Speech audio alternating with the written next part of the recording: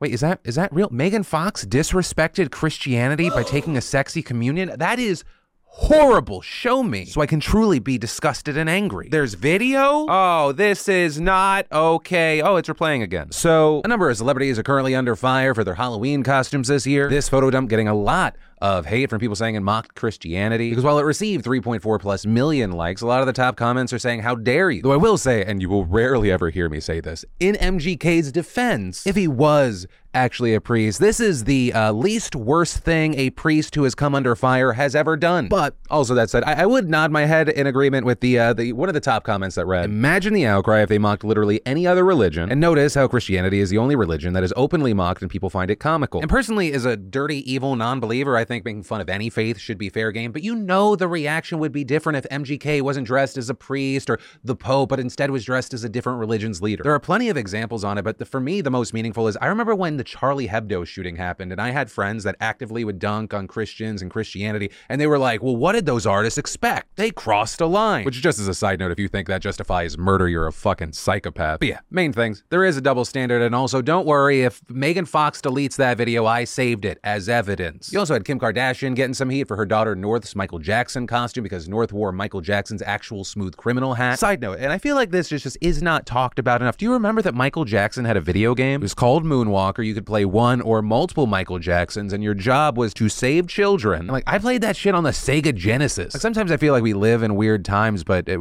stuff's always been weird. Anyway, you also had Billie Eilish and Jesse Rutherford in the news, who went as an old man and a baby. Some seeing this as a joke about the age gap in their relationship. He's 31, she cannot legally buy alcohol. You also had The View doing a segment with kids and news and pop culture costumes, people getting angry there because they did a take on the Will Smith Oscars slap, with people finding it to be offensive, saying they were turning violence and assault into entertainment. Others saying that a red hand mark across the face, specifically around the mouth, is used to raise awareness about missing and murdered Indigenous women. But yeah, that's what people are angry about. No one's gonna remember it in 24 to 72 hours. And then, absolutely shocking and heartbreaking news, Takeoff was shot and killed this morning. Some just learning from tweets, others because people have been sharing insanely graphic video of his dead body online. And for those that don't know him, he was a member of the group Migos. As far as this incident, it happened at a bowling alley in Houston, with reports saying that fellow Migos member Quavo was also there. They were attending a party, and 2 other victims were injured and taken to the hospital. As of recording, their names have not been released, but as far as what happened, sources told TMZ that an altercation broke out during a dice game, with a Hollywood Reporter saying that no arrests have been announced yet. And while we wait to find out more, hopefully get some answers, one of the big aspects that people are discussing right now is the footage of the incident that's been floating around online. It appears to show the aftermath of what happened, where Takeoff's body is visible, as well as people saying you can see and hear Quavo in shock, grieving. So of course you have people calling the circulation of the footage disrespectful, others saying, I don't know, but seeing a video floating around of Takeoff's lifeless body and a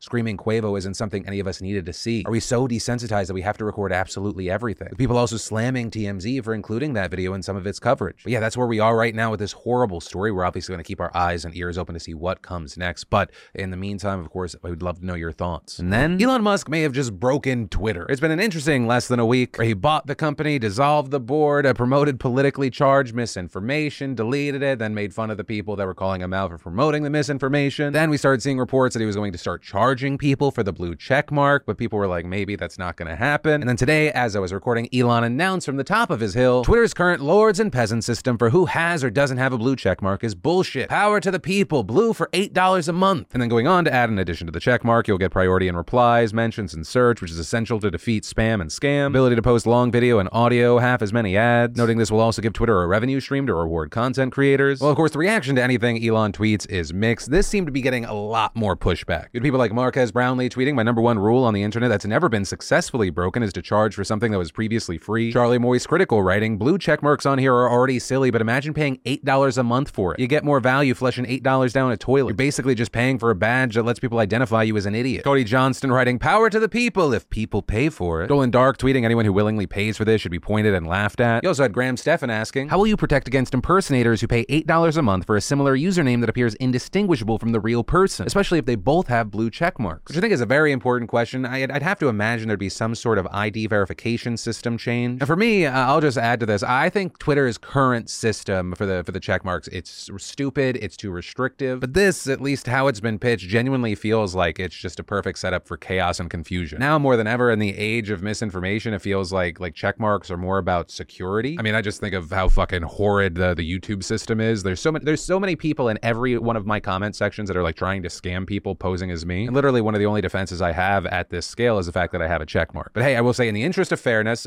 one, I'd love to hear more about this plan if there is more to be fleshed out. And two, yeah, at the end of the day, it is a private company. He bought it, and it is his to build or burn down to the ground. Granted, Twitter is a huge part of international discourse. It is something that has real world impact as well, but it is what it is. While we wait to see whatever the fuck this is going to be, I'll pass the question off to you. What are your thoughts on this? Do you see this as a good idea, a bad idea? Are you somewhere in the middle that it's the idea of, equalizing everything, but it's really just so he can make money? Any and all thoughts you got, I'd love to hear from you. And then, online banner ads, sidebars, pop-ups, they're everywhere, from mainstream news sites to less than legal torrent hubs. Most are just annoying, colorful distractions, but some are malvertising ads created to infect your device with malware and viruses. So how can you block these dangerous sites? How do you get peace of mind? Well, that is where a fantastic partner and sponsor of today's show, NordVPN, or more directly, NordVPN.com/Phil comes in. Right, an attacker will create a convincing advert containing hidden lines, a malicious code, and find a way to feature their content on a legitimate website. When you click that ad, you'll be directed to a dangerous server from which the rest of the attack will be launched. But with NordVPN's threat protection, you can block dangerous sites and limit advertising, giving you a cleaner, safer browsing experience. But also, no matter what you do, slow down and exercise some caution. Right, a healthy dose of skepticism will go a long way in keeping you secure. So hey, to help protect yourself from malvertising, head on over to NordVPN.com/Phil to get a huge discount off a 2-year plan, and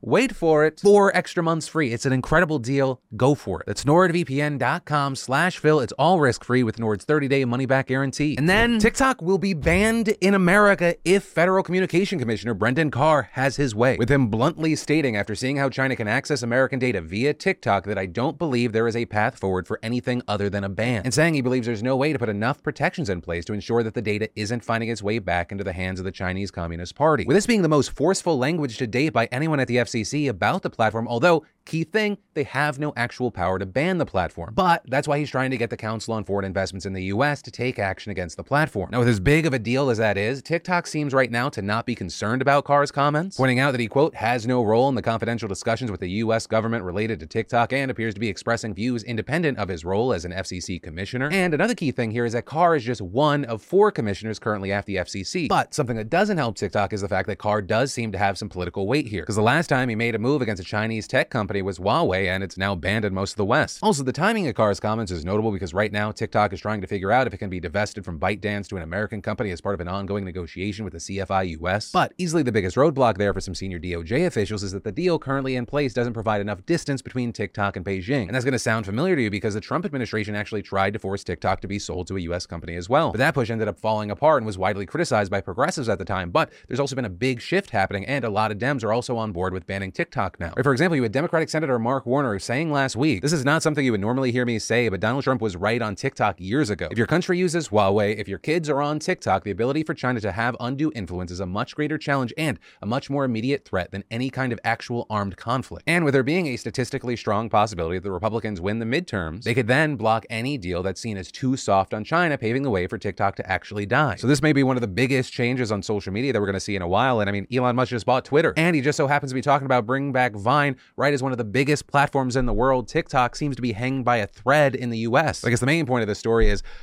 I'm really glad I started embracing YouTube Shorts, both here and on the PDS News Clips channel, which I'll link in the description. And then the election security versus voter intimidation debate and chaos is well underway, with a major battle being waged right now in Harris County, Texas, which houses Houston and is also the state's largest jurisdiction. And this clash centers around a push by state and local Republicans to send election monitors to watch how ballots are handled in the county, which is a Democratic stronghold with a majority non-white population. The Republican officials, for their part, argue this is necessary to protect election security and ensure ballots are properly managed, with Texas's Republican Secretary of State announcing in a letter last month that monitors would be sent to conduct randomized checks and oversee ballot counting, and the top election official claiming that was necessary because a Trump-backed audit of the 2020 election in Harris County found alleged security breaches with the handling of 14 machines that stored vote tallies. But local Democratic leaders and voting right advocates say this is just a clear attempt to intimidate and scare both voters and election workers in a Democratic-held area where Republicans desperately want to make inroads, with Harris County officials also denying the accusations that came out of the so-called audit. This including the Harris County attorney, who noted that while there were some problems with the 14 machines, the issues were properly recorded and witnessed by election judges from both parties, so the tallies were always accounted for. He also told the Washington Post that he and other top officials have responded by requesting that the Justice Department's Civil Rights Division send federal election monitors to polling and counting locations in the county. And the outlet noting there the result could be a partisan showdown in which two different sets of monitors face off on election day in this giant metro region. And that's not including the thousands of partisan poll watchers who are expected to fan out at voting locations across Texas. So that on its own is a situation we have to keep our eye on, but there's also discord being spread by third-party groups on both sides of the aisle. For example, some voters in 5 states received texts with false information on how to vote, but unlike past campaigns that had intentional misinformation, the organization behind these messages said in a statement that it sent them out in error. That group being Movement Labs, which designs political text message campaigns aimed at progressive voters. And in a statement to the media yesterday, it said the 3 campaigns that used its services, Voto Latino, Black Voters Matter, and Voting Futures, had sent out mistaken texts in Kansas, New Jersey, Illinois, North Carolina, and Virginia, explaining in some of our texts we sent addresses and images of Dropbox locations when we intended only to include in-person early vote locations. We didn't specify in our text that we were trying to encourage voters to vote early. Some voters familiar with their election day location thought we were telling them to vote on election day at an early vote location. Right, so that's just kind of one example of the accidental things that we're seeing, but on the complete opposite end of the spectrum, we've also seen some far-right groups creating chaos in a very different way, extremely violent rhetoric. Right, just yesterday, an extremist gun rights group called the American Firearms Association asked supporters to donate money so the organization can figure out, quote, how much firepower we have to unload on gun-grabbing candidates in Arizona, Nevada, Georgia, Pennsylvania, and Ohio as we head into next week's election day. You know, just some fun gun language as politicians are being attacked.